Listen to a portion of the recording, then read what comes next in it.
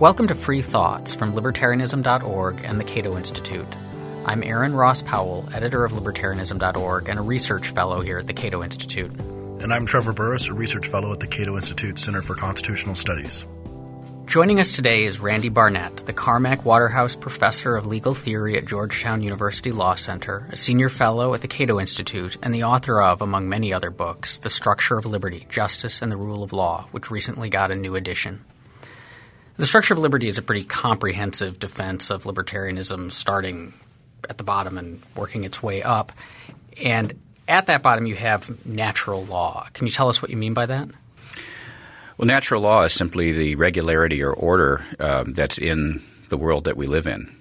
Sort of based on the nature of the world we live in, it adheres to certain principles that are discoverable and which are discovered by many different disciplines.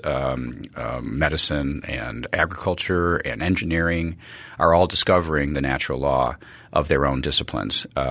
And we don't think there's a big mystery, and when nobody asks a doctor or a person who's teaching medical principles, well, where do you find those medical principles? Where are they? Show me them. No, it's not how it works. And we don't say that to someone who's practicing agriculture.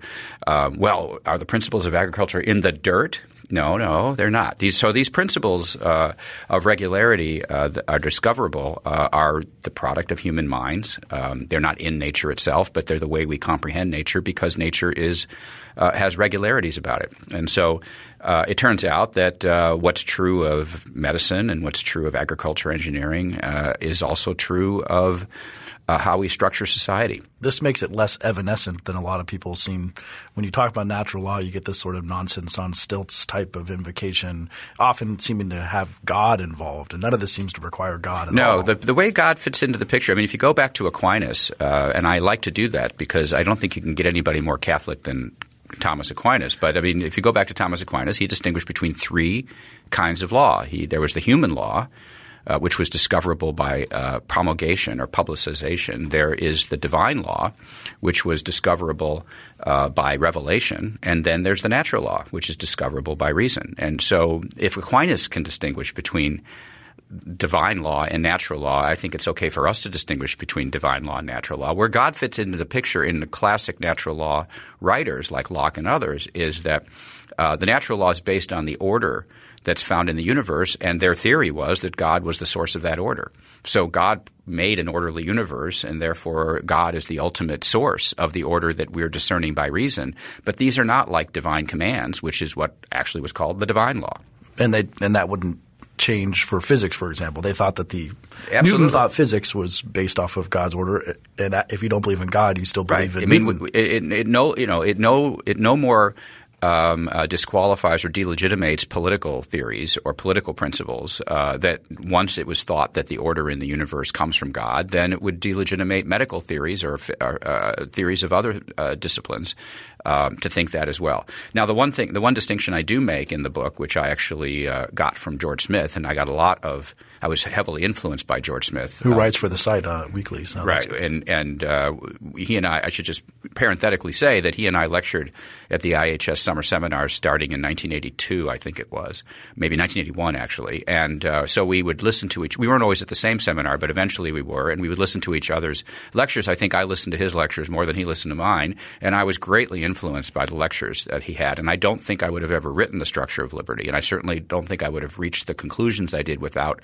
having heard him speak. But one of the distinctions that he made was between a descriptive discipline and a normative discipline. A descriptive discipline is like physics, where you're just trying to figure out how stuff works. A normative discipline is where you're trying to figure out how you ought to do something. And a normative discipline, again, medicine. If you want to make people well or cure people or prevent them from getting sick, then you ought to do certain things. If you want to – agriculture, if you want to grow crops, then you ought to do certain things. These are all oughts based on what the objective of the discipline is. So a normative discipline is not the same thing as a descriptive discipline.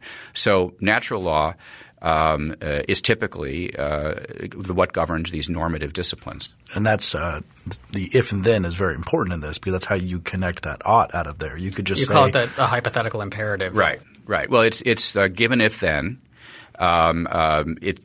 Logically, it is a hypothetical imperative if you adopt a Kantian way of looking at things. But it's given the nature of human beings in the world in which we find ourselves. If you want to achieve a certain objective, then you had to go about it this way. And so given the nature of human beings in the world we find ourselves is the natural law inquiry, the inquiry into nature. If you want to achieve a certain objective, that will vary with the discipline. So if you want to make people well, if you want to grow crops, if you want to erect buildings, if you want to have a society in which people can pursue happiness in proximity to each other, then you had best respect these basic principles in order for that to happen. And so they all have the same logical structure. I was curious about that because you use these examples of, say, architecture. So if you want to build a building that's not going to fall down, then you have to follow these particular laws. Or more specifically, given the particular laws of the universe. Given the nature of the world, meaning given the fact that there's gravity and there's mass and there's weight and there's this and there's that, then given all those things, if you want to build a building that will hold up, then you have to follow these principles of engineering or architecture that we have discovered. And they're not perfect, and there's a matter of judgment as to how they're going to be implemented or not. But we don't question whether they're made up.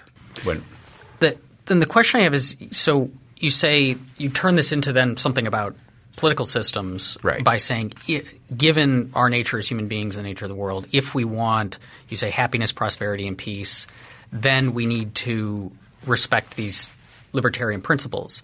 And I guess my question is, we haven't had a state in the history of the world that respects the libertarian principles, especially at the really kind of rigorous level that you established them. But we seem to have done – I mean, not always, but often we do pretty okay when it comes to happiness, prosperity, and peace. And so is I guess the hypothetical imperative there maybe less imperative than the one for building a building that's not going to fall down? It's a good question. And first of all, let me say that in the afterword of the new edition, I respond to many criticisms, one of which is the happiness, peace, and prosperity formulation. And I tend to concede if I had it to do over again, I would have just said happiness because I think peace and prosperity are simply means or things that you want in order to be happy. So happiness is the ultimate end. And so there was a few things in the afterword I concede I would have changed if I had it to do over again. The other thing I would maybe you're going to get to this later, but the other thing I would have changed is I wouldn't have called private property several property. Well, that's the Hayek term, isn't it? I took it from Hayek. I liked the term. It meant something in terms of several separate, all individual and stuff. But it's just such a weird term that nobody gets that I would have just bit the bullet and said private property and gone with it. So that's another thing I would have changed. But back to your question, I think that's right. To repeat the question, if those of you listening have lost the track of what it is, we seem to have better societies, worse societies. We do okay, and they're by no means a libertarian society. There's a couple of different aspects of this. First of all, what I'm arguing for, I think, is the core of classical liberalism, and these are these core fundamental rights, the 5 core fundamental rights that I talk about in the book. It's the right of property acquisition, the right to own and use property, the right to make contracts, the right to have restitution to engage in self-defense, and the right to have restitution or compensation when your rights are violated. These are the 5 fundamental rights. They are the 5 fundamental rights of libertarian thought, but they're also, I believe, the 5 fundamental rights of classical liberal thought. So to be a libertarian, I think the idea here is you try to work with just those rights and take just those rights as far as they can go without adding anything else. Now, that's kind of what makes a libertarian. And the more radical libertarian you are, the more you just stick with those 5 rights and don't add anything else. At some point or another, people get off the bus and they're less radical. And classical liberals, I think, pretty much all agree on the core of these rights. My view is that most societies that seem to be doing pretty well are basically respecting these rights. So they're not respecting them perfectly, and that's why there's room for improvement. And I, as a libertarian, I think, as a classical liberal and then also as a libertarian and then also as a radical libertarian, I think we would do better.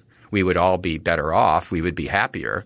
We'd be able to pursue happiness better if we protected these rights better than we do. But I think any society that ceases to protect them at all collapses. Almost as much as a building. And it seems too that the buildings will fall immediately, but the way that these if you have a structural problem in the society, it tends to spin out of control more slowly and add up to itself than the immediate collapse of a building. I would also say in the early part of the book, when I used the building metaphor, I argue that a very well-constructed building, you actually can cheat a lot and steal from it, and it won't fall immediately. You have a lot of redundancy built in, over-engineering built in. And I say that, for example, you could take a lot of bricks and from the foundation and you can make a taller building out of it. Mm-hmm. But if you keep that up – like playing Jenga.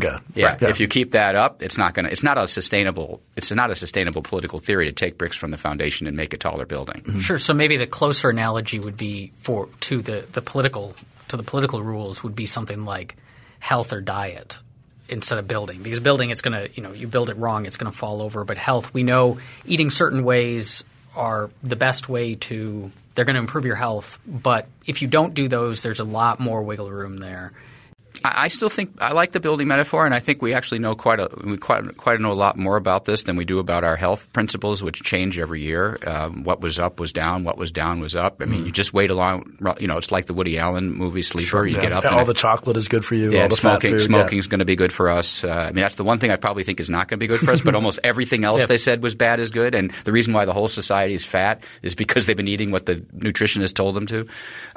So I think we know a lot more about this stuff. But I do think that if you really fundamentally pull the props out from under these 5 rights, the society does collapse. It's the reason why war communism, so-called war communism, which was actually real communism, caused the mass starvation of millions and millions of people until the communists decided to reintroduce something like private property into their agricultural system so that they could survive, even though, of course, they didn't call it that. But that's what I'm saying is that every society that's functioning is respecting these principles to some degree, or they just wouldn't be functioning. That's my answer. It's kind of non-falsifiable.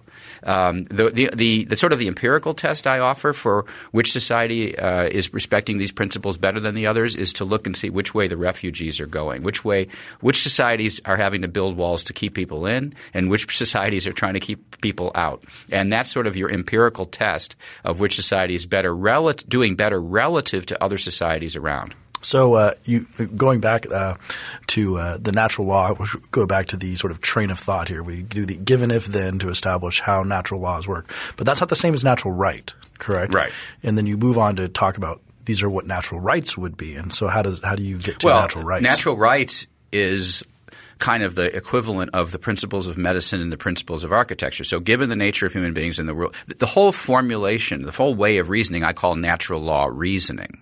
So it's all natural law reasoning.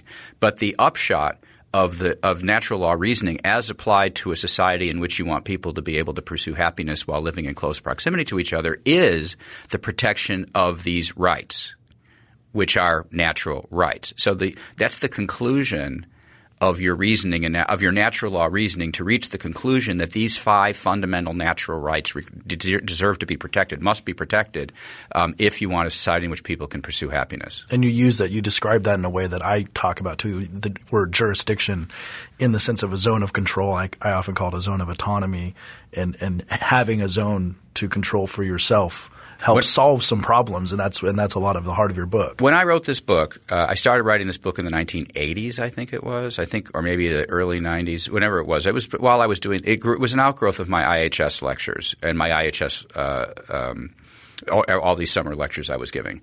And when I wrote it, I adopted a lot of alternate terminology in order to make this theory safe for consumption from people who didn't want to see anything crazy. So instead of liberty, I tended to use the word discretion.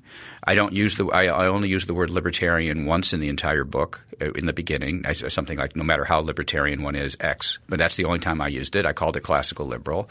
I used several property instead of private property. Jurisdiction, sort of like with the discretion. So I used a lot of other words to try to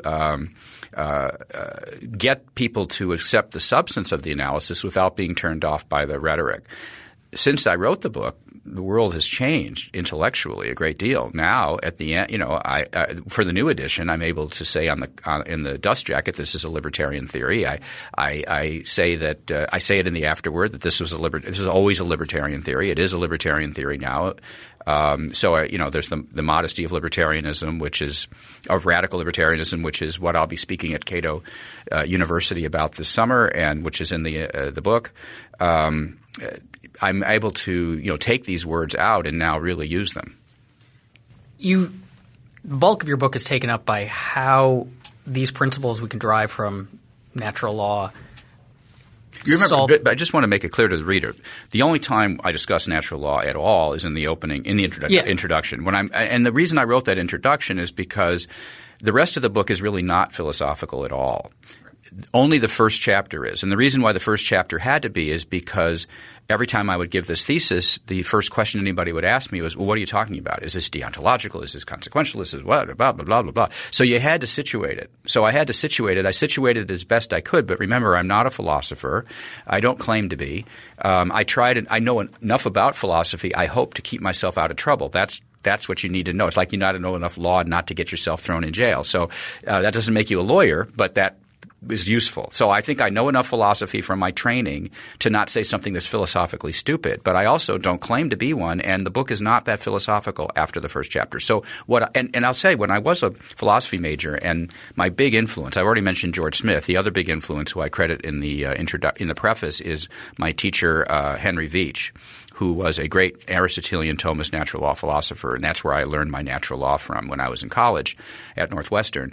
So what always frustrated me about listening to all this stuff about natural law theory is that everybody would talk about natural law is based on reason, natural law is based on reason, and then nobody would actually do the reason in order to tell you a conclusion. They were just debating about what it was, but without telling you what it was.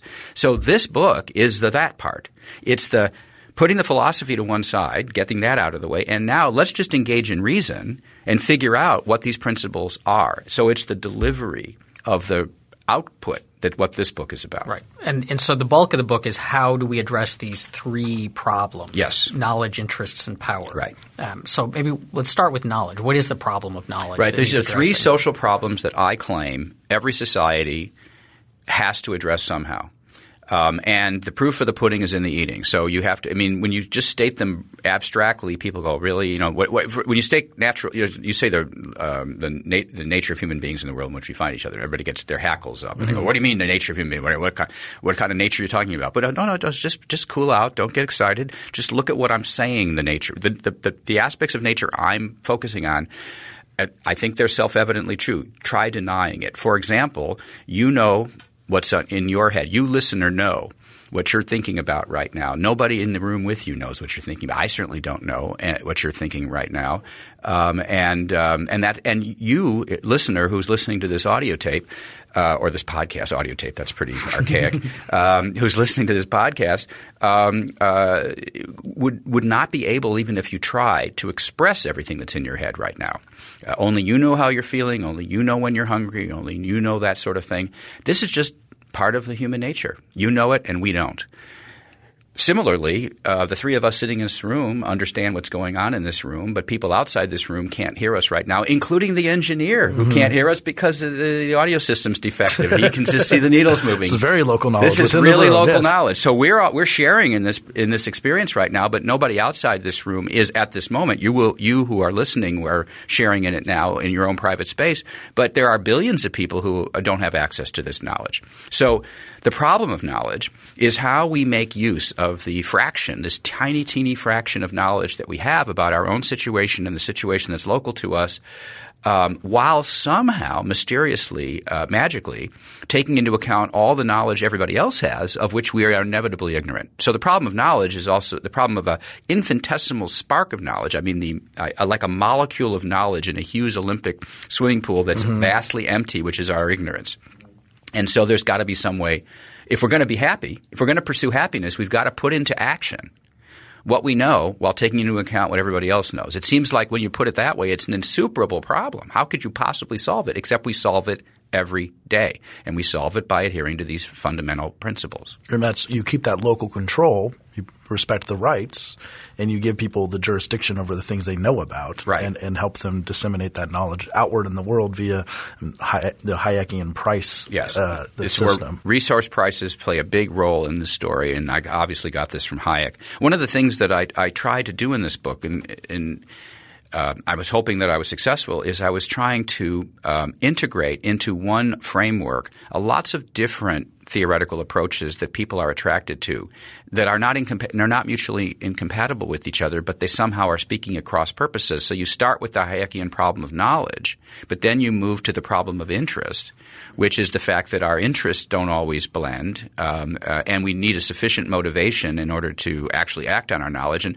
the problem of interest is something that economists talk about in terms of incentives, for example. Yeah. So that comes in there. And then you've got the problem of power, which is the third social problem, and that's really basically an aggravated form of the problem of knowledge and the problem of interest. Once you decide that you need coercion or force to address the problems of interest, because how you get people to adhere to the rules when they don't want to, you might have to coerce them.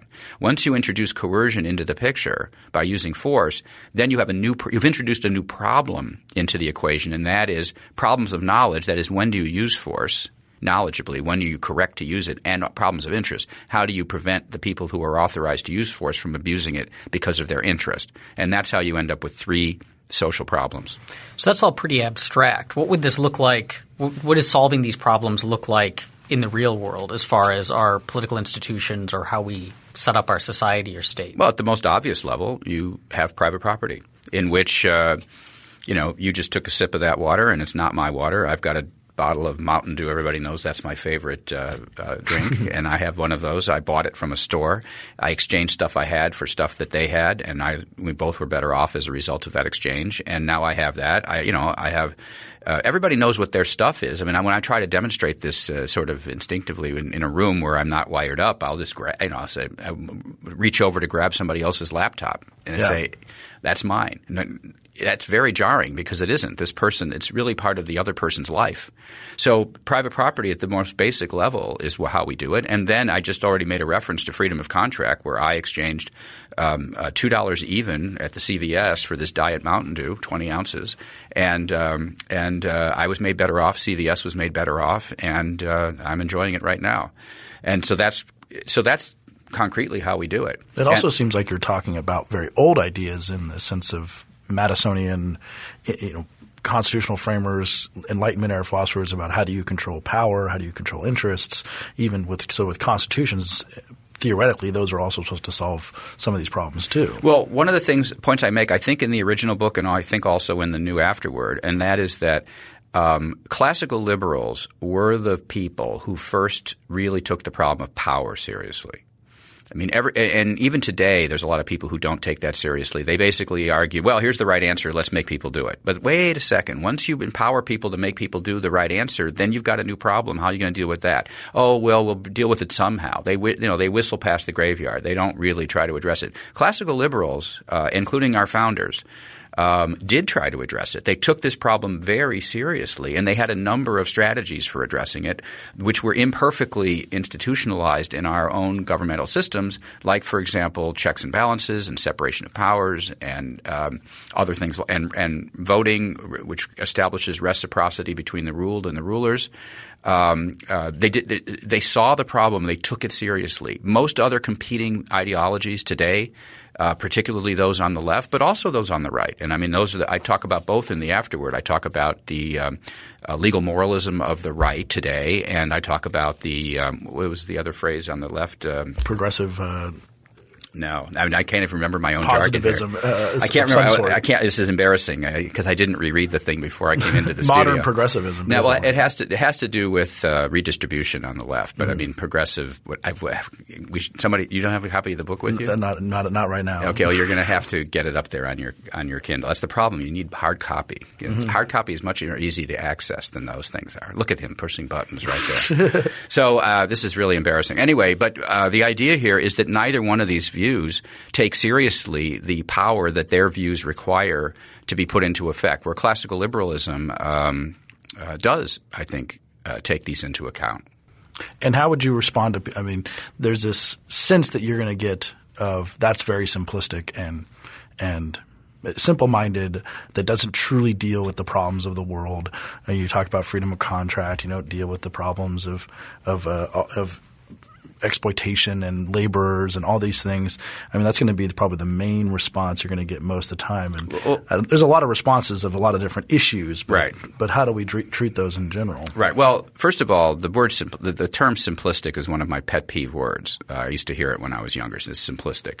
It's a pejorative, obviously, but normally in other theoretical disciplines, saying something is simple is like saying it's elegant. It's saying something good about the thing. Mm-hmm. The problem with and in general, in the abstract, in response to arguments that the world is so much more complicated and stuff, it's precisely because the world in its reality is too complicated for us that we all engage in simplifying thought mechanisms in order to understand it. Understanding the world isn't translating the complexity of the world into an equally complex theory. If that's what it takes, you haven't really understood anything. Science doesn't work that way. None of these other disciplines work this way. They are all simplifying disciplines to abstract from the particulars and yield oversimplified principles in order to act in the world.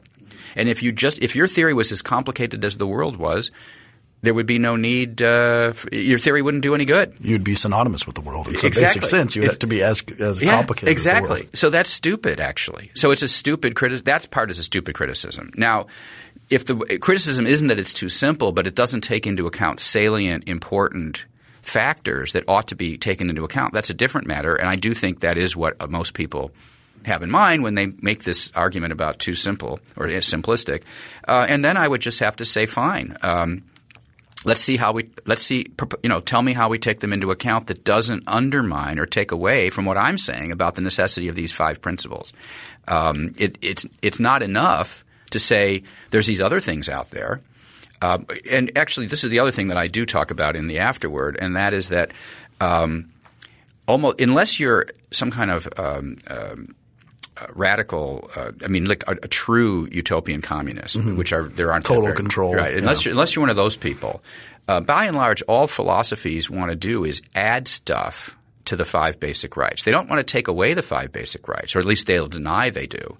But they want to add stuff to it. Well, adding stuff to it is obviously going to make it more difficult, more complicated. And the question is, fine, you want to add something?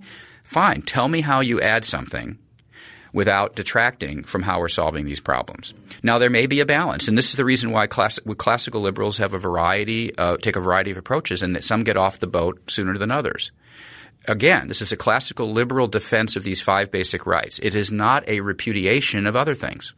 It does not purport to be a refutation of adding anything to it. Only it's trying to emphasize why these things are valuable and why the typical kind of argument you get primarily from the left, but you really also get both of these arguments from the left and the right, and that is to say, well, because you need more than this, we have somehow refuted this.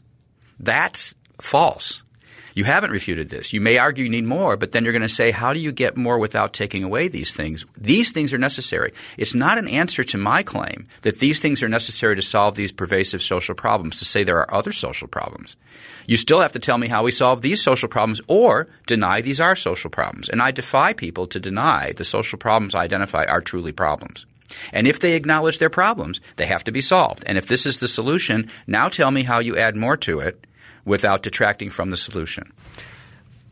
How strong are these? One of them is private property we've talked about, but how strict is the respect for private property that's needed to solve these problems? Because I can see, would this prohibit even basic taxation? Because that would be, forcibly taking money from someone. As I said in the beginning, if that were true, this book doesn't make out that – it does not deliver that conclusion. This is a defense of the 5 basic rights that are at the core of classical liberalism. Libertarians, as I said before, try to get as far as they can on only those 5 rights and nothing else. And a radical libertarian says basically those are all there is, unless maybe there's another version of radical libertarianism I'm not familiar with. So to defend that's all there is, you'd need more than what I produce in the book. I don't make that claim. I'm making an affirmative case for these 5 rights. And then I'm making a claim that I just made again, and that is that if you're going to say you need more and different and extra, you're going to have to explain to me how you get that stuff without undercutting what you need to solve these social problems. And so it's not that you can't answer – I can't – the analysis I present does not categorically exclude the possibility of answering that question, but it does put the burden on those who put forward these extra things to answer that question. And that's a burden they don't want to accept. They typically just want to use their extra to refute the first principles, and that's what I say is an illegitimate move on their part. One of the things that you talk about in the book that you do a very good job of is compossibility, which is sort of one of the things that you're kind of getting at now. Can these systems of rights work together? If you add something, are you going to take something away from the 5 basic principles? And just to first fill in our listeners, the difference between positive and negative rights, which I don't think we've discussed yet on Free Thoughts, and how those are different types of claims, which you do a very good job of explaining the difference between the two types of claims.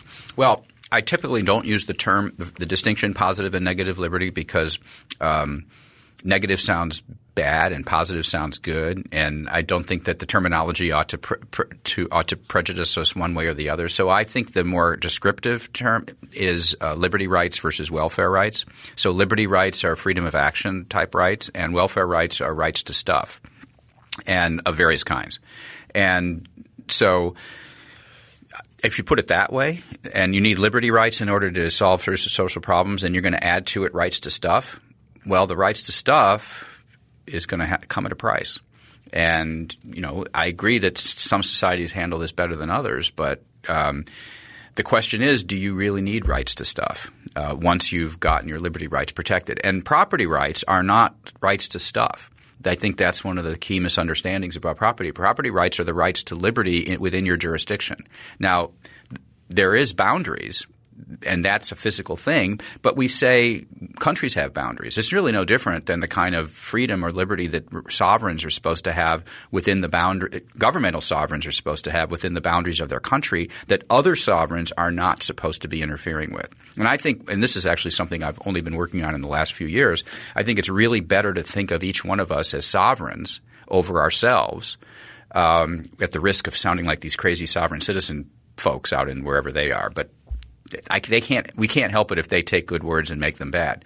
But we are all sovereigns over themselves, and that simply means, like any other sovereign, we have jurisdiction over our domain, and our domain is defined by private property. But what that's really defining is the extent of our liberty.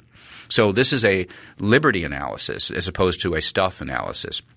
Once you have your liberty analysis more or less nailed down, and that's not easy because we as lawyers know things get very complicated very quickly, and first principles will not resolve all legal problems. Can I tell an anecdote about that? Sure, please. I mean, I've learned this the very first day I met Murray Rothbard. When I was a first-year law student, I came down to Fordham with my friend John Hagel, and he introduced me to Murray, and Leonard Liggio was giving a speech at Fordham, and Murray was in the audience, and we ultimately ended up in Murray's living room. And I was just like thrilled because I read Murray when I was an undergraduate, and he had this huge influence on me. I'd written him this fan letter when I was going to law school. In fact, that's how I hooked up with John Hagel because he knew John, and he gave him a copy of my – he never answered me, but he gave him a copy of my letter to him. Murray gave John a copy of my letter, and that's how he got hooked up. And now John takes me down to New York, and I meet Murray. We end up back in his living room. Now I'm a first semester law student, and we've got all these crazy hypotheticals, especially in torts class, that I'm having a hard time evaluating as a libertarian. I'm a radical libertarian already. I should be able to have the answers to the questions, and I wasn't coming up with them. So John and I started firing off hypotheticals at Murray, and Murray couldn't answer them either. He goes, what? I don't know. And it's like he couldn't answer them. And this was quite a revelation. If Mr. Libertarian can't answer these questions any better than I can, well, maybe that tells us something about the limits of libertarian principles, and that is that they are very abstract, and they're abstract, I realized years later, for a reason. We derive them by abstracting from the particulars of social life to come up with these simple or simplistic principles. But because they're derived from abstractions from particularities, when the particularities are reintroduced in a real legal system, the principles are not always determinate with respect to how particularities are going to be handled. It's just an inevitable part of how you reach the principles in the first place. At that point, you need what I explained in the book is the rule of law. The subtitle of this book is Justice and the Rule of Law. At the time I wrote it, I felt libertarians tended to elevate justice and give the rule of law a subordinate position. Conservatives, on the other hand, would elevate the rule of law and give justice a subordinate position, if any. I was arguing for why it's true that really first comes justice and then comes the rule of law. But operationally, the rule of law is as important to instantiating these principles as abstract principles are themselves. And that's when you need the rule of law to establish conventional rules that are acceptable within the they're basic acceptable framework. And they're not natural. They are not natural. The rules of contract law, which I teach as a contracts professor, are not natural law itself, but they're a way of implementing freedom of contract, which is the natural rights. And the law can vary from place to place over time, and depending on particularities in time, place, and circumstances, these rules can vary a lot and still be consistent with the natural rights, the fundamental natural rights. So one of the things you bring up in a footnote in Structure of Liberty is a reference to Frederick Schauer's Easy Cases, which is a very good law review article and something that is worth reminding people of, that the best rules solve all these cases or keep them from even coming to the point of needing some sort of adjudication. And those are really good rules that most of the time they solve 98% of the problems, and then you deal with really the ones on the end. Far more than that. I mean, every little kid who grows up with a backyard and a front yard and they have neighboring kids understands mine and thine. In fact, that's the first thing kids say is mine. Mine. And they know, well, this is the line, this is the line. So it's true that at the line there's some border time issues and sometimes you don't get the line right. But within your yard, you really know what's yours, and we all kind of know what's ours. And those things just never get litigated. You might think, billions and billions and billions of issues don't get litigated, and then there's a few thousand that do. You have a discussion in the book about punishment and restitution, and how we should handle enforcement, and then what we should do when people break these rules. Yes.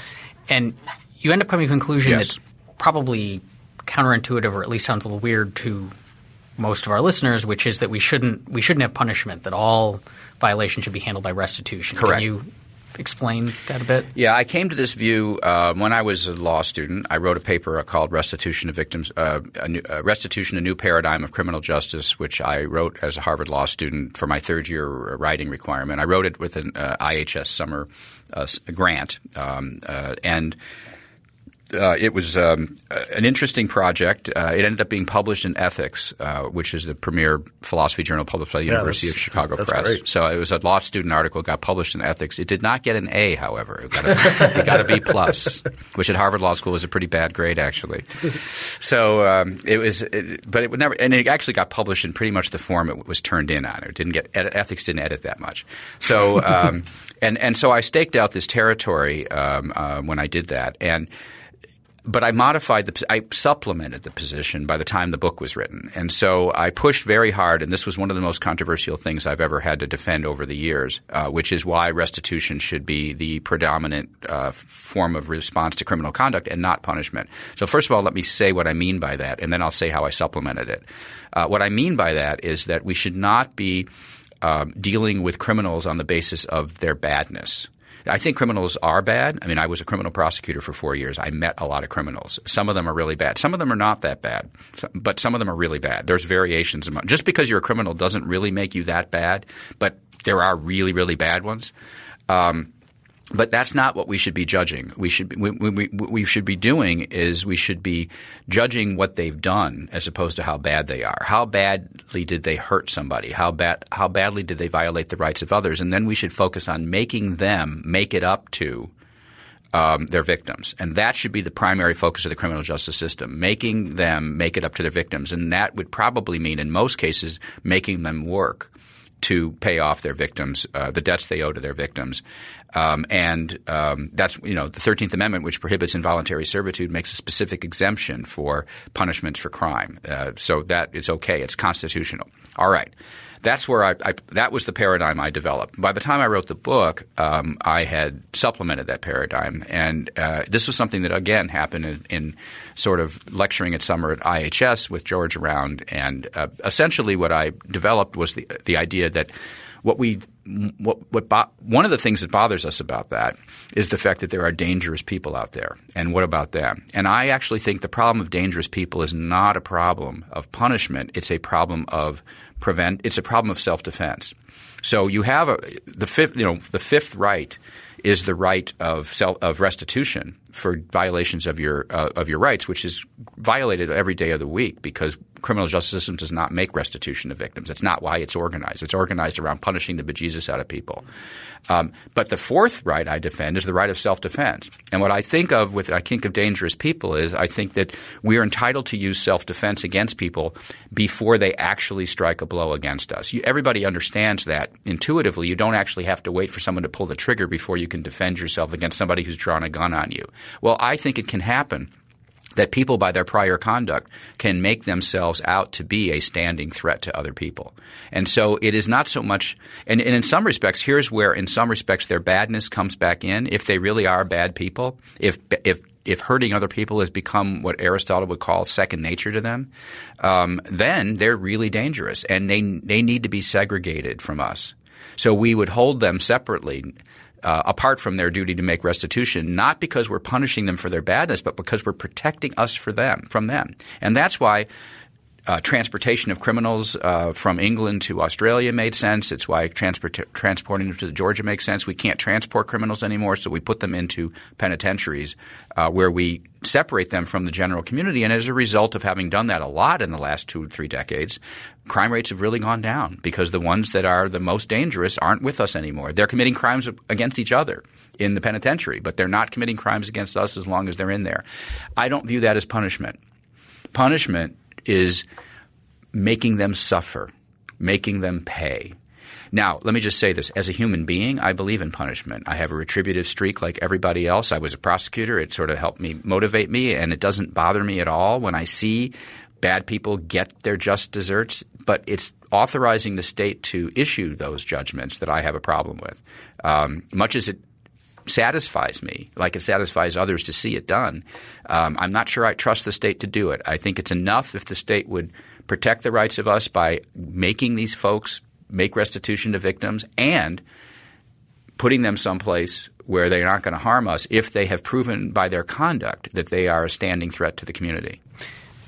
To address potentially one objection I can imagine people having, when you talk about self-defense, that's outsourceable. So you're not saying I actually need to be wandering around with a weapon to defend myself, but I could have a police force, whether private or not. Right. The way the law is written, the way the positive law is written today is you have a right of defense of self and others. That's just it's the defense of self and others is – and there's the defense of self, others, and property, but there's different rules governing all. But the defense of self and others is a well-recognized one. I think that the good thing about your viewpoint when I try to explain people restitution – it refocuses the question about on the odd issue of why do we pay someone when we have a fender bender? We pay them or their insurance, our insurance company pays them. But when we do other types of crimes like maybe shoplifting or something of a criminal nature, we pay the state.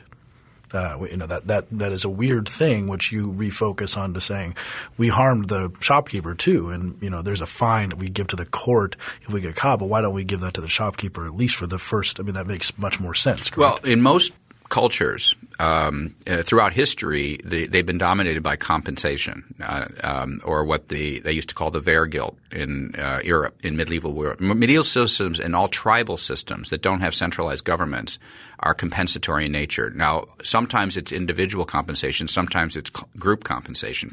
You compensate the clan of which the person's a member, but it's very compensatory. What in medieval Europe they had the Wehrgilt, which was the compensation you owed for committing a crime.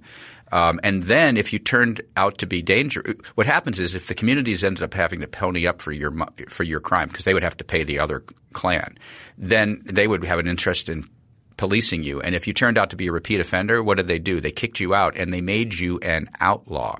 The term outlaw meant outside the protection of the law. They didn't actually kill you and they didn't actually punish you. But once you were made an outlaw and they withdrew their protection from you, anyone else who wanted to kill you and punish you could do so with impunity, and that was a really tough spot to be in. So by withdrawing protection, you end up, quote, punishing, unquote, people without directly punishing them. So it was only with the creation of the centralized state that you then – or the rise of the kingship, actually. When the king started intervening, the monarch started intervening in this local tribal system, which the people were very reticent about giving up. They were very reluctant to give up their rights to compensation, but eventually the king superseded them, and then breaching the king's peace turned out to be the major offense. And it's sort of the way it is today.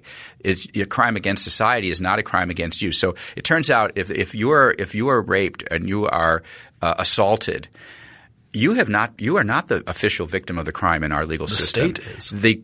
The people of the state – I represented as a prosecutor the people of the state of Illinois, and I didn't represent you. I represented the people. So what happened to you is simply a crime against the polity and not against you at all. Well, I think that's perverse. And if people are – actually, if that perversity is expressed, then people go they would rebel against it because that doesn't sound right to them. I'm curious how we distinguish dealing with bad people, so preventative, from punishment. I guess along two lines. The first is that the concerns you raised about why most of us feel like punishment can be morally justified, but we don't want to give the state that power because there are concerns, would also seem to apply to preventing bad people from doing things, because there's still these judgment calls and we have to lock people away.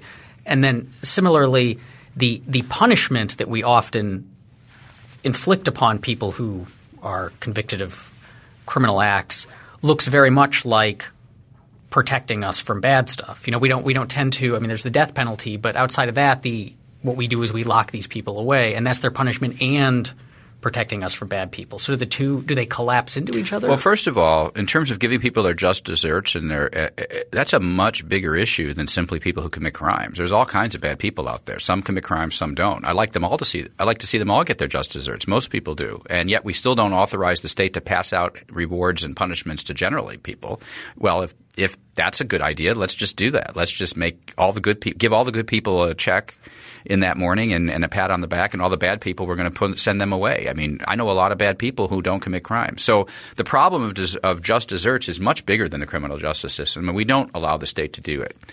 So that's on the one hand. On the other hand, you're right. There are serious practical problems with figuring out who would be the dangerous ones, or even who deserves restitution and how much restitution they should get. And in fact, the whole amount of putting a dollar amount on this is arbitrary to begin with. There's no natural correlation between a particular sum of money and a particular injury that you've suffered. We're just basically saying making you better off is better than not making you better off. And then there's a question of how much better off we do it. These are questions that, again, have to be handled by conventional rules that are not perfect, and they are not derivable logically from the fundamental principles. They're just the way we put them into effect.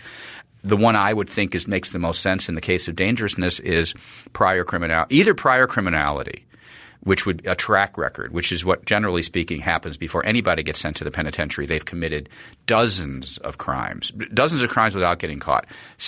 Many crimes before anything happens to them, oftentimes as juveniles where they never get put in incarcerated. So they're basically trained to be criminals before they ever get put behind bars. So you have a track record. I would go by a track record and or these very unusual criminals who really are sociopathic and they just get off on violating other people's rights. This gives them affirmative satisfaction. That small subset of all criminals who the criminals are afraid of.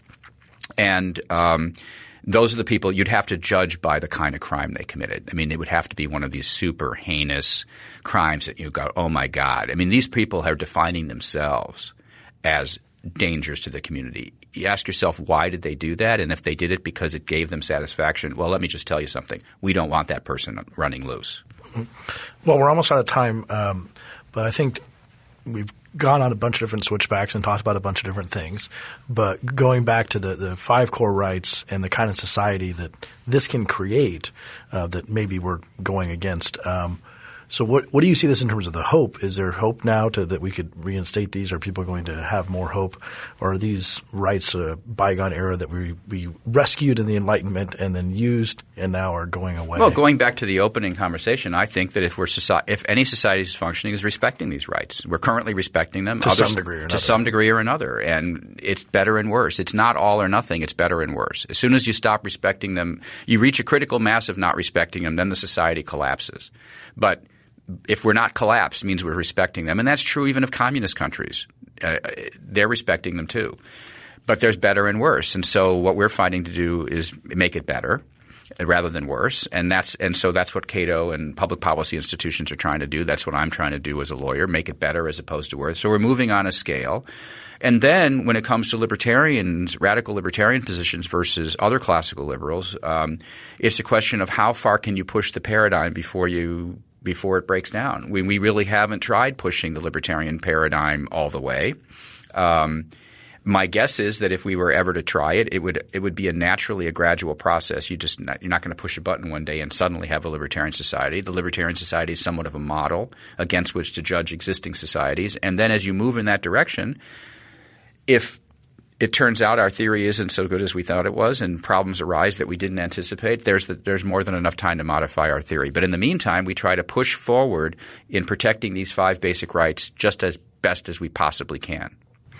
At the very beginning, we mentioned that a new edition of The Structure of Liberty has just been released. So maybe in closing, can you sell us on that second edition for those of us who perhaps have the first edition?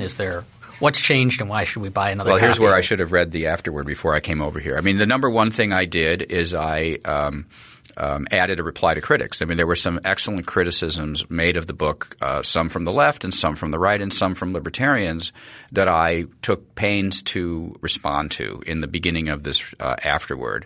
And the other thing I did was I tried to situate so that's important, I think.